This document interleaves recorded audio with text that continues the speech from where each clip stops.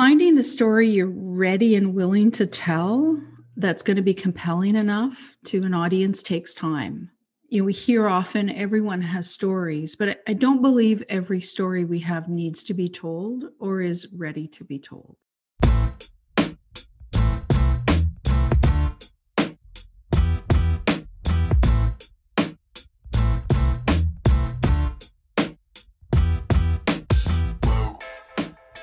Hey there, and welcome to Grit, True Stories That Matter, a weekly podcast on the art and craft of the personal narrative story.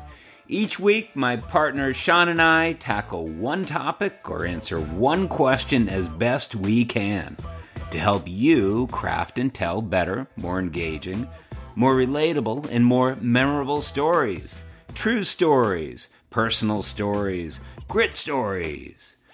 Usually, Sean and I have one feature storyteller per episode, then he and I will talk about the story that gets told. But in an effort to be more inclusive and to really build this great storytelling community, we're adding some one-on-one interviews. Sometimes it'll be me interviewing somebody, and sometimes it's going to be Sean. This week, it's me, talking with Joanne Pelletier of Montreal. Man, I first heard Joanne a couple months ago on a storytelling show hosted on Zoom by Sean, and I thought, she has something to say. And there's something about her that really makes me want to listen. This is perfect. So I reached out to her for our podcast, and she contributed an excellent story. More recently, we got to sit down and talk, lucky for me.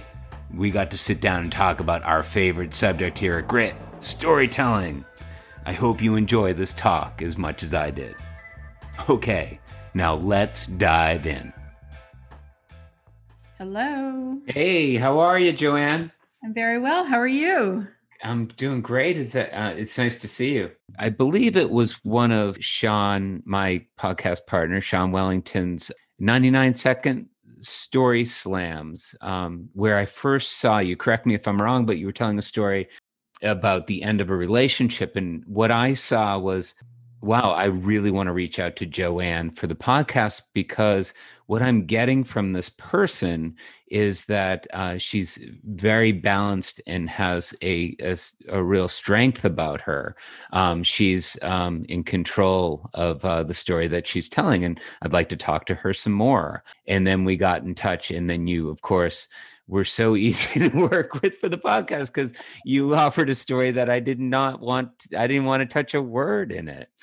So all these things caused me to wonder, and I haven't gotten to ask you many questions about yourself, but how long have you been telling stories? Thank you for that. Those are all very kind things to say. I appreciate this. I started telling stories in 2017, so not all that long. I'd been writing a lot before then, but I got started, honestly, it was a bit of a whim. I work in communications. I still do, but at the time I was working with scientists and academic colleagues. I work in a university, and I was giving them advice on how to sort of translate their content to a general public audience. And I got to thinking, gee, how do we really reach an audience? What are the kinds of things we can do when we have a lot of complexity to try to compress it to really have the audience get it? And I saw an advertisement for a storytelling show. I thought, well, maybe these folks know how to do this. And I went to a show. I'm a big fan of trying things that I'm going to propose to others as good advice. And so I thought, well, if I'm going to really start thinking about this, I should try it. I actually pitched the story about my mom's plastic surgery. That was my first story. And I really believed it would be a one-off thing. But what I learned is there was something really fascinating happening about the intellectual practice of writing the piece, but also the intuition and the thinking about the audience and trying to figure out what my voice was going to be, and also the balance of like how much detail to include, what is really necessary for people listening to get it, to get what I'm feeling, to get in the moment with me. And I loved that. I loved it builds on all the writing and the communications work I've done. And so I kept doing it. And I kept learning, and I hope getting better over time. I think I have. And also just figured out what my style is in storytelling. I never thought of myself as having a voice in particular, but I think I do have one. Mm-hmm. Absolutely. that I'm happy with. So that's kind of how it started. I mean, it was really one of those incredibly happy, extraordinary accidents almost. That's beautiful. And it's a perfect time to ask you, what kind of advice would you give to somebody who's just getting started in storytelling? Finding the story you're ready and willing to tell that's going to be compelling enough to an audience takes time. We hear often everyone has stories, but I don't believe every story we have needs to be told or is ready to be told. I'm often asked, for example, how do I feel about telling stories that seem to be so private? And I think it's interesting because the stories I tell are very personal in the sense that they mean a lot to me. They actually happen to me. I value them. I live with them. I honor them. I honor the people I'm talking about, but they're not private. There are things that I feel like I'm ready to share that have particularities and specificities that I think could be really universal for a broader audience. And it's really hard because we all want a quick win. We want to try something and be super good at it right away. But this practice is really tough. Like, even if you have been a writer or you're really good even at presenting things in meetings, it doesn't mean your storytelling is going to be exactly where you want it to be. It will take time. And that patience is really hard in a culture where, we just want to be good, especially as adults, right? We don't want to be a beginner again. We just want to jump in and do a course and just be really good, like win that slam every time. And I don't think that works with storytelling. And the other thing is, I think new storytellers and more seasoned ones, we get really attached to our stories. We get really, really attached to the absolute chronology of the story, like we're sharing a police report of an incident. And one of the hardest things is to let go of that deep attachment, and to really take a hard look at what is truly necessary for the audience to get it. Because really all that matters for me is this going to matter to the audience? Are they going to get it? In a way, it's no longer my story, right? It's less about what I really think about the story, and it's more about where the audience is going to engage. Mm-hmm. And these are complex things, right? They take time to figure out. It's what writers struggle with as well. And it's also really hard to teach it. I think in fact, Sean and I have talked about this. It takes the experience of practice to do well. It feels good to me to hear you say that, because when you were talking about starting as a storyteller in 2017, I couldn't help but to remember my first foray, my first months, and how awkward it could be. I started to wonder, how was it that you learned so much? And I imagine it happened probably pretty quickly, as you are one to throw yourself into something with passion, it seems to me. Was it by going to shows or listening to others, or did you take a class? Or I actually never took a class, but I had been writing a lot, right? And it helps too that my work life is entirely about this kind of work. So storytelling through communications, mm-hmm. in a corporate context and with startups and with scientists, but creating an experience through writing for me is not at all new. And I had been really struggling to kind of find a channel for my writing. Like I didn't really want to write nonfiction. I tried fiction and I just didn't feel it was quite right. I was looking for some kind of hybrid, mostly about boxing stories. And I had tried out blogs. I mean, I really, really tried a few things. And what I found is the storytelling gave me this liberty of performance as well, too. It allowed me to use voice, as in my physical voice, and inflection, and a little bit of poetry, and a sort of beat rhythm to the way I speak that flat writing didn't afford me. Mm-hmm. It was magical the way it came together. That's not to suggest it was easy, because I did listen to a lot of storytellers, but I listened to a lot of other things. It's not only storytellers that are, an influence. I think because I really believe that storytelling, there's something about it that is an absolutely almost meditative, intuitive practice. It's an intellectual and intuitive practice. Mm-hmm. That sure, it's about putting the right ideas together, and you can kind of have a formula of what a story is, but it's not an algorithm, right? You have to feel right about sharing it. And it has to have something that is going to allow the audience to attach in a very economical way, in a quick enough way. So the line I like is stories are meant to be felt, not just heard. Mm-hmm. Right. So and by the way, I resist the notion that, once you do it a few times, you're done learning. I'm still learning. I learn all the time. I go to as many story events more than ever now in virtual. And invariably, I learn from what I'm hearing and think about, I would have done it differently, but that's really cool that person kind of made that choice. Mm-hmm. I'm just thinking of you as with your writing background. That's the kind of background I have too. And it took me a long time to let go of the kind of control that I have when I'm writing words down and rendering scenes on a page, to let go of the sequence of words, the sweet transitional phrases and that kind of thing. Even the other day, I had to make a recording. It was actually to promote a class I have coming up. And so I wrote it out and I took my time doing that. And I made the recording and it was like twice as long as it needed to be. And then my wife walked into the room. And so I went out to the car to make the recording without any of the written words. And I was just like, this is how it goes. You can't be looking to myself. I can't be looking at words on a page. It's a different part of me and it doesn't come off. It's very awkward when I am trying to memorize. I wonder, did you go through a period like that? And the most important part to me is any advice that you give to a new storyteller who has written a lot? I've heard a lot of advice around this as it relates to my stories over the years. So I've been told, that I'm too poetic in one instance, which I think is a way of saying I'm literate. And my stories are rich with a lot of interesting metaphor and nuance. And I don't plan to change that anytime soon. I think it's unique and it's my voice. It is what it is. On the question of how you go from the page to the stage, as they say, a common way people do it at first is they memorize. And I don't. I think that you can still be true to the richness of your words as a writer, but find a way to relearn the story the way you wrote it. And that takes, in my case, it can take up to a few weeks.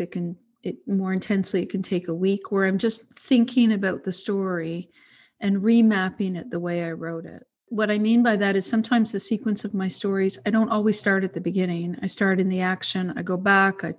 I go between what I'm thinking internally and what I'm trying to share about the incident. And that may not be the way I originally remembered the story or the incident, right? So it's this practice of kind of reacquainting yourself with, how do I want the audience to hear it? And learning it that way. But I don't memorize, unless the only time I might memorize something is if, I use a notion of beats in thinking about my story. So what is the intro? Where do I want to hit at like minute 3? Do I want to pause somewhere to give the audience a second to take it in? Is there a word that really matters? Are there things that I want to hit through the story that I think are really going to matter for the audience? That's the kind of precision I would do that might involve memorizing, but whole texts, no. Has storytelling had any impact on your writing? Have you changed? Have you changed as a writer? I think for sure, seriously unblocked. I think I was so struggling with, like, who am I writing for? What am I writing for? I didn't know what my voice was at all. And in the case of boxing, I couldn't figure out, am I just a random fan? Am I writing as a judge? Am I writing as an old athlete? I didn't know what my voice was going to be. And storytelling has helped me find that kind of outlet. And I'm really grateful for that. I mean, it's allowed me to really refine what I think was developing as a voice. And I don't mean to sound, fancy about that either. It's changed my thinking about my own writing a lot. And it continues to, which is really, really cool. I was at a couple of events last night. I did a story myself, and then I went to another event online and I came away with a bunch of notes that I learned. So I don't know that I had that kind of receptivity before. It's like my ear is tuned differently. It's really fascinating. It's really interesting. Storytelling for me has been this area where I really get to look at how stories are made, how they're developed, how they're sequenced, what's important to a story. Of course, we talk about things like having stakes and for there to be a goal, for there to be tension, something preventing the main characters realizing the goal. I think these are great things. I wondered if, any upcoming writer would just completely benefit from having some sort of section, some sort of storytelling education, like oral storytelling. I was reading a book by the guy who wrote The Fight Club, Chuck Palahniuk, if I'm pronouncing that right. And he really loves oral storytelling. This book that he wrote is his most recent book, and it's about writing. And he talks about how in the writing that he likes to do, you only have like the present and you're not really worried about anything else and you're moving through a scene, which is one of the first lessons I got as a storyteller. Kurt, you're sounding too writerly. Kurt, you're not attached to the emotion of this story. Kurt, you're sort of objectifying the whole situation. You got to get close to it or there's no story at all. And so I started to think, well, damn, this might make writing a lot easier for me. I don't want to spend too much time on writing, but I do see this opportunity to talk to somebody who has a similar background as I have. And you've really, you've become such an incredibly strong storyteller. I think there are a lot of people who might who do come from writing and say, oh, I want to give the storytelling a shot. And I see a lot of value in it for people. Yeah, I think so too. I think there's value for just about anybody to do it if it's only that you get to practice in whatever your world is, thinking about what you want to say and how you're going to reach your audience with that thing. And whether it's an elevator pitch or a true startup pitch or how you're presenting yourself at a meeting, we're telling stories all the time. Mm-hmm. Every time you come in, come back from vacation and recount either the joys and horrors of the time away, you're telling a story, right? Mm-hmm. And that's revealing quite a lot about who you are as a person. So I think in general, it's an interesting practice for most people, but for writers, what's fascinating is the immediacy with which you have to reach the audience in a story. You really do have to move quickly to get their attention and then somehow hold it. And I think that and sometimes, I'll be frank, I've told stories where I'm not sure it's really worked, but it's at least allowed me to try and experiment. And I think that's a good practice for writers. And the additional challenge might be to say, well, I'm a writer.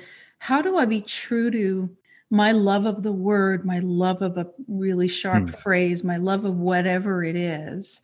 How do I make that part of my brand in a story? And over the few years I've been doing this, I feel really committed to that. No, I catch myself being too writerly sometimes too. But in a way, I kind of start there. I start from that place and then I pull back to what I think the story needs to be. Mm-hmm. In the first part of your answer, in terms of cutting through and determining like how are we going to make a connection with the audience, certainly telling stories is such a great practice for that. When you go back to writing, do you think you need to moderate that new lesson that you've learned? Can you be too open in writing, or not sure how to put it? I have actually changed my approach. When I had started storytelling, I would write first.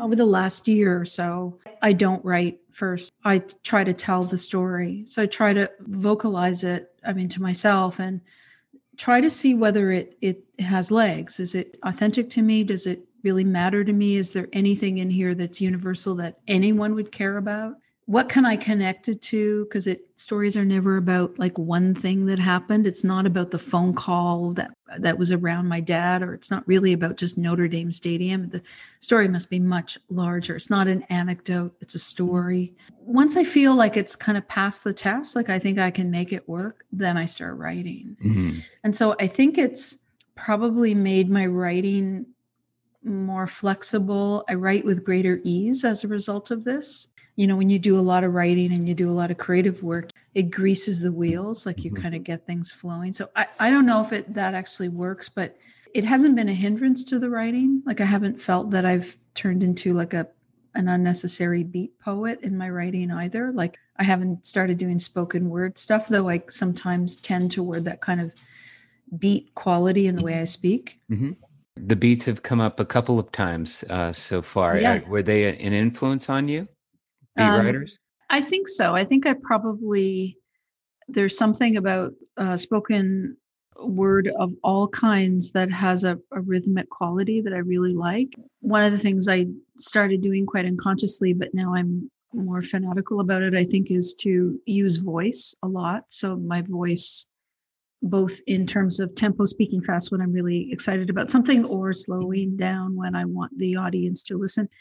Playing with voice and tempo, I find super interesting. I think it's something that storytellers probably could do a lot more of, because people aren't reading. They have the benefit of our voice. So why not use it? That's so interesting. So I was in a bookstore literally, Saturday, and I was standing there with my brother-in-law's daughter, and she is a sophomore in high school. And she picked up a book that I'd read more than 20 years ago, long enough ago that I could not remember anything about it, but I knew that it was a good book. And I said, good for you. But she said, oh yeah, you like to read. I know that about you, Kurt. And then she said, I wish I read more. And I said, I didn't read at your age at all. What I did was I watched TV, and I meant that as in, hey, maybe this reading thing will happen for you in a couple of years. Who knows? Have patience. The next line from her was, and she wasn't trying to throw a pie in my face or anything. She said, no one reads anymore. When I just sort of walk around, I think about what I want to tell, like my storytelling class. I start a new one tonight. I try to explain to them sort of the recent history in storytelling, how the Moth came on the scene 20 years ago and really helped to popularize this ancient art of storytelling. There's something, it seems, I just called it ancient, but there's something really relevant about short stories that are told out loud to people who are apparently not reading so much anymore. Certainly our reading habits have changed so much since television, but even in the last 10 years, I just try to make sense of my own, I guess, journey in life in becoming a storyteller.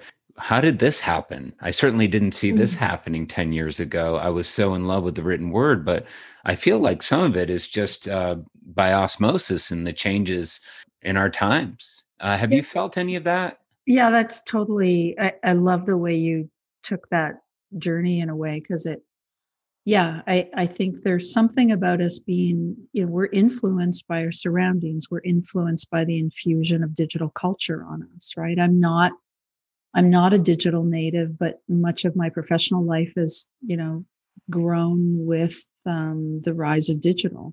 I didn't start there, but it's everything I work with now.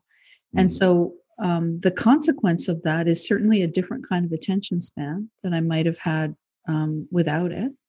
It means an appreciation for a diversity of stuff coming in. I would hope people would still continue reading, but isn't it wonderful rather that we have a visual culture and an audible culture that we can rely on now, right? And that comes through different forms of music, but it also comes in spoken word, spoken read books on audio. It becomes through the resurgence of podcasts and even old-fashioned radio concepts. Like the boom in podcasts in itself is quite interesting. I would say I'm in favor of anything that promotes a kind of literacy. If the only way folks are getting their literacy is through a digital culture or storytelling, that's a good place to start.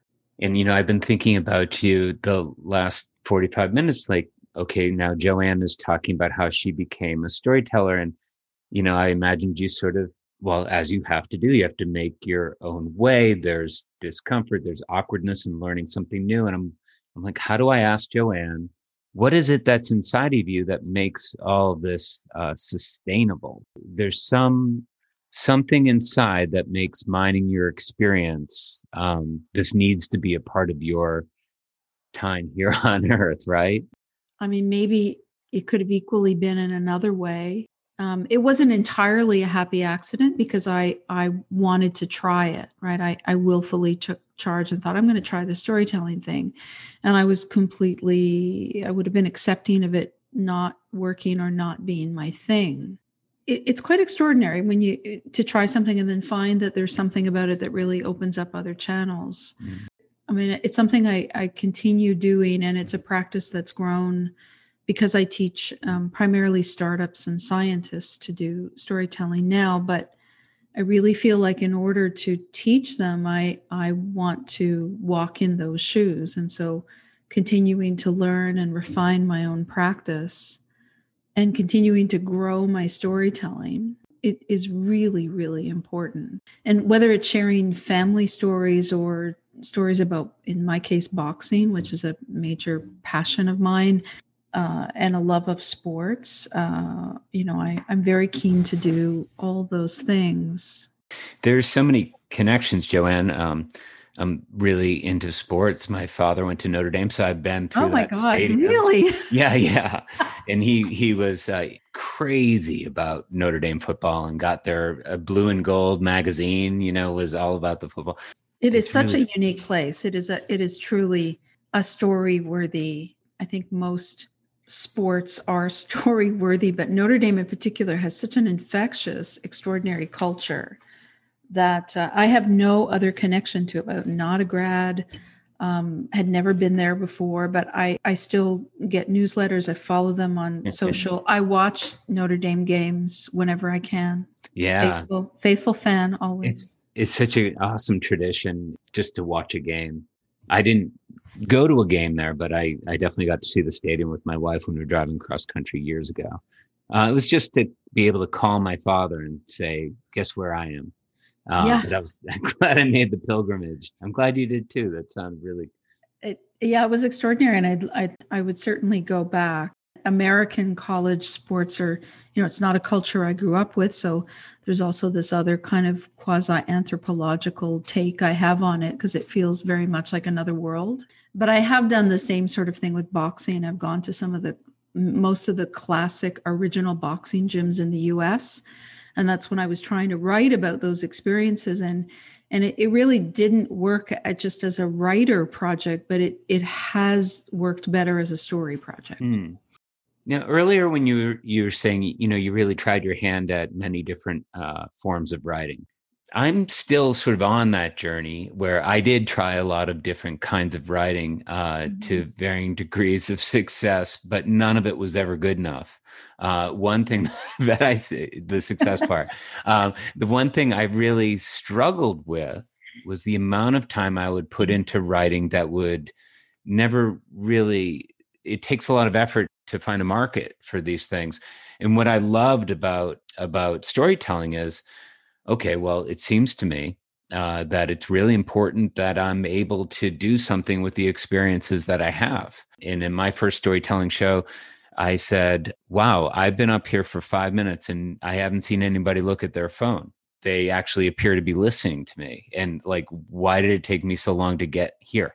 So here you have, for the price of the willingness to put your name in a hat and perhaps get picked, in the sort of nervousness that gives you have this opportunity, to tell your stories. I think it's pretty awesome that we have that today. When I graduated from college, there was no thing like this. There just wasn't an opportunity. If you were someone who was in love with words, it was definitely going to be for the page. But at the same time, the internet would come along and completely devastate the idea of being a career writer, make it even more difficult than it ever was before. There's an immediacy about storytelling as a creative channel, right? Not only in terms of getting access to audiences in a more democratic way, because most storytelling shows are actually quite open to new storytellers, and there's a whole diversity of them, which is wonderful. And I think that's important, that we not just listen to ourselves, those of us who've been doing it for a few years, but I mean, that's fun too, because we get to see each other evolve and grow, but it's all the more important to see folks who are new, and I learn as much truly from them as I do from more seasoned storytellers. But there's an immediacy because it's probably, maybe 500 words, 700 words, you're not slogging through chapters and chapters of text. There's an immediacy about the practice that you have to share. So I think that's really cool. Yeah. Early on, someone told me, it's really important to be authentic or genuine. Another phrase I heard early on was, it's more important that you look like you're having a good time or that you're engrossed in the material than it is to be perfect. And I found that to be a load off. It's actually really true. So I'll share an anecdote. I told a story in a show last week, I think. And it was a story that I haven't released yet. And it was about my crush, in a way, on Frank Lloyd Wright. So I went to great lengths to become a Frank Lloyd Wright expert over the years, and it culminates in a somewhat dramatic incident in which I'm pretty much asked to leave one of his houses. I didn't do anything illegal, but it's a funny story about a passion gone too far. And I crafted it as a story with all the tropes of like how you first see someone and you kind of, you're interested in them and you have a crush, and then you see some red flags, but you ignore them because you really like this person. And I pitched this all around me and Frank. The audience loved it. And I was talking to some storytelling friends and they said, God, I love that story. And I said, well, tell me, what did you like about it? And I was thinking they would say, well, you use this metaphor really well, or you use this word really well. And they said, it's because we felt your enthusiasm, because we really believed that you were actually in love with a long dead architect. And I thought, okay, well, that's good. I mean, I don't mind that I put all that effort into the wordsmithing. I like that part. And maybe some people got those things, but it was the energy and the experience that mattered, right? I was able to reach them. I sold the idea that I could actually fall in love with a dead architect. Yeah. Oh, that's so cool. And in my mind, the time spent wordsmithing allowed that to really emerge, that sort of enthusiasm. Yeah, I hope so. I think your podcast partner, Sean, still cites, he remembers one of the lines from the story. So that worked. I was able to get that across.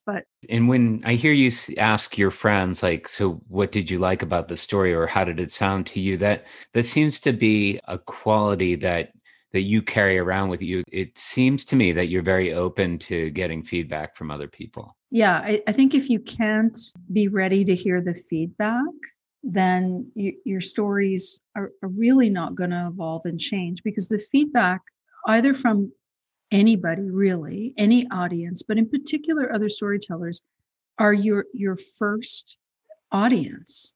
They're telling you what they hear. And it's a practice I use with startups in particular, where they'll give me their pitch and I'll say, okay, this is what I heard. And it's often quite different than what they think they're telling me, right? And so the kind of feedback that comes is really, really precious, because it challenges our way of thinking about our story. And we're so hung up on our way of telling a story that we really need that feedback. And it'll often happen. It happened this week. I gave some storytellers some feedback on their stories, and I then saw them perform it exactly the way they intended to. So they didn't accept, I'll be frank, it didn't land. And it's not because my advice is more perfect or better than others, but it was an interesting way to watch how, even in the presence of the best advice, we stick to the plan we think is the right one. And I like to think I've taken the advice that's been offered to me. Like when storytellers have said, sorry, that doesn't work, I believe them. I don't think it works. I mean, that just points to this opportunity that we've gotten since COVID to actually talk to people, other storytellers across North America. I guess you're in Toronto. In Montreal. In Montreal. Oh, I see. I was going to go over that with you. I've gotten that mixed up in the past. So in Montreal. But yeah, just speaking of feedback, being able to tell your story and sort of workshop it. It's been really important. And it actually... before COVID, I probably used story shows to prompt my writing. So it's okay, well, these are coming up. Maybe I should try to pitch a story. And since COVID, I find myself writing a lot more and thinking about stories in a new way. And partly it's because there are a whole world of opportunities available outside my city. But it's also just connected me to, to you and to Sean and but a whole world of extraordinary tellers who are generous and interesting and really, really changing my practice in a way, like in the sense of it re-inspiring my storytelling. That's excellent. And to finish a thought from earlier, you may be the only person I know who will now start a story by recording it, I imagine on your phone, perhaps. And then you said that you like to come in if it seems worth it to you to follow up and develop the story. You actually develop it by taking out the pen and writing. Yeah. It's not that I won't write things down. I do keep a log of story ideas, and I try to have some every day. I don't even record it. I just say it out loud. Mm-hmm. I try to work it and think, okay, could I really make this work? Is this something? And I might play with it for a few days. And if it sticks in the sense of what is my measure? Is it authentic? Is it matter to me? Did it really happen? Is there something about this thing that happened around which I can wrap something that's going to matter to anybody else? Or is it just, stories are not anecdotes, right? Stories have to be a full experience for the audience. And so just the fact that one thing happened to you is really not a story. It is much, much, much more. And so if I can get it to work orally, if I can play with it enough and think, okay, let me give it a try, and then I write it. Mm-hmm. How does the world change if everybody gets it in their head that they need to become a good storyteller? Well, it's a good boom for business, I guess, for those who are in the coaching, teaching world of storytelling. I'm a bit conflicted about this because I would never want to be, it's not a question of censoring people's stories, but I'm not sure that every story needs to be told. Indeed, we all have them. It's at the discretion of the storyteller to decide whether it's a story that's, worthy of sharing. I'm not going to be trite and say the world would be a better place if everyone told more stories. I think if a literacy about why storytelling matters, a bigger audience for storytelling would make me really happy. So, I have friends who are now storytelling fans, but truly never wish to tell their own stories. And I think that is as much a win as having people better acquainted with being able to tell their own. Mm-hmm. I agree. I'm glad to hear you say it too. I hadn't really thought that one through. Yeah, just having people who don't actually tell stories enjoy it because it is really enjoyable. That's terrific. And I wanted to ask you, do you have any favorite storytellers that you can point to? It's a hard one, right? Because if I mention one person, I'm invariably going to exclude others. There are lots of people I really like to listen to, but there's actually a woman. Most of her work is in French, but she has told stories in English. She's based in Canada, in Quebec, and her name is Julie Morin. I think she'll be mortified that I probably mentioned her. I would love for people to find her work. She has an extraordinary, literate, beautiful voice in storytelling. The richness of her stories has made me laugh and cry. And I really admire, you sense the effort that she puts into her stories is deeply authentic work. But there are many others. I'm a big fan of Rana Levy in Brooklyn. I'm a big fan of Sean's, lots of people. And typically what attracts me is the authenticity of the voice. And sometimes does that mean a raw kind of story? Yeah, because it's real. It's human. Yeah, and Julie, her last name, is it Maurais? It's Morim. Okay, thank you. A couple of things I just wanted to square away. So you live in Montreal, and I live in Montreal. Okay, and you work for a university in Toronto. Is that how I mix that up? No, I work in Montreal. I work for Concordia University in Montreal. Mm-hmm. Okay, in Montreal is where you grew up too. I grew up in Montreal. I went to grad school in Toronto. Okay, got you. Okay. Thank you very much for being part of this.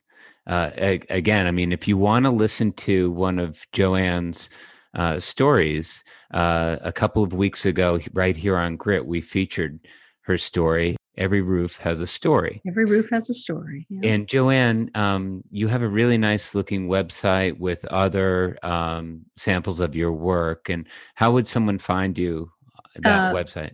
Indeed, I have a website that features some of my stories. It's connected to a YouTube channel, and you can find me. I'll spell it for you at JPELLETIER.ca.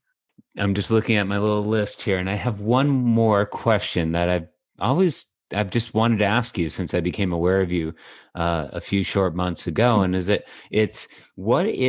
know that you love sports. Mm-hmm. And now I know that you've loved sports for an awfully long time, which is another thing we have in common.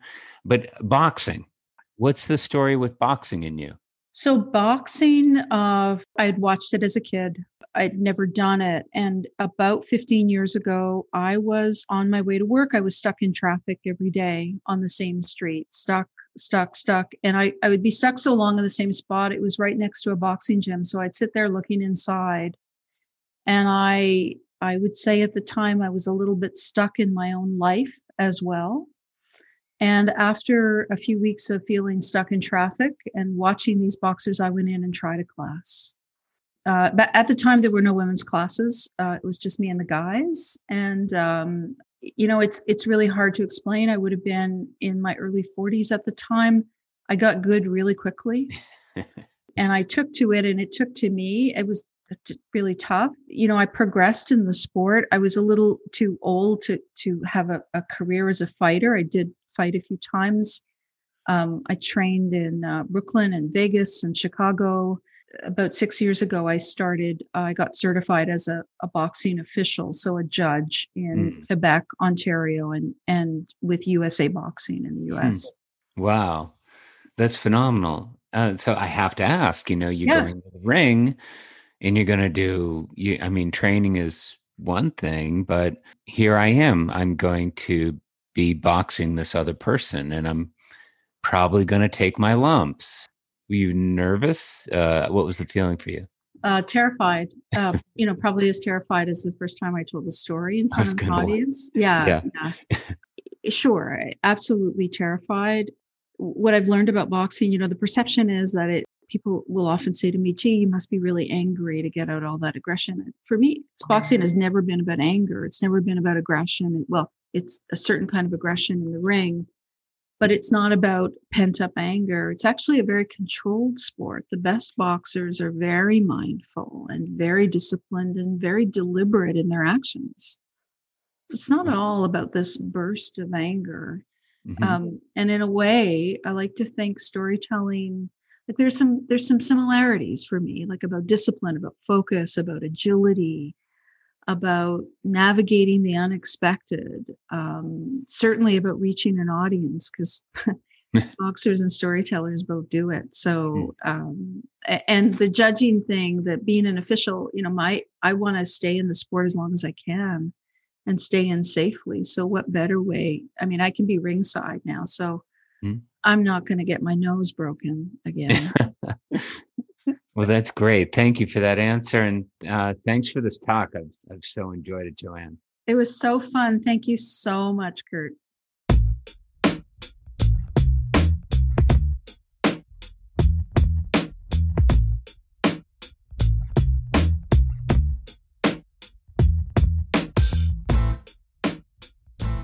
Special thanks to Joanne Pelletier. Joanne, I really appreciate you coming on the show today.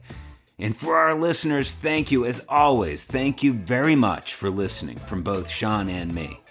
And if you have a question or a comment and want to reach out in any way or for whatever reason, email Sean and me at hello@storygrit.com. The email, again, is hello@storygrit.com. You can also message us on our Facebook page at True Stories That Matter. And hey, if you listen on Apple, please help us out. Rate and review this podcast. It really helps people find it. Oh, and one last thing. Sean has another great 7x7 storytelling show coming up on the evening of March the 7th. Sean's 7x7 series has lit up the storytelling world on Zoom during COVID. Sean does a great job casting the show. And if you're into storytelling as a fan or a storyteller or both, great. You gotta check this one out. Check the show notes on how to find it. And finally, if you could use some help telling your own stories, writing and delivering your speech, writing and giving it like an important toast, or doing that work presentation that just has to be good, I can help you. Just reach out. My email is kurtmullen27@gmail.com. It's in the show notes too, and I'd love to work with you. Okay, everybody, that's it for this week's show. I hope you have a great day.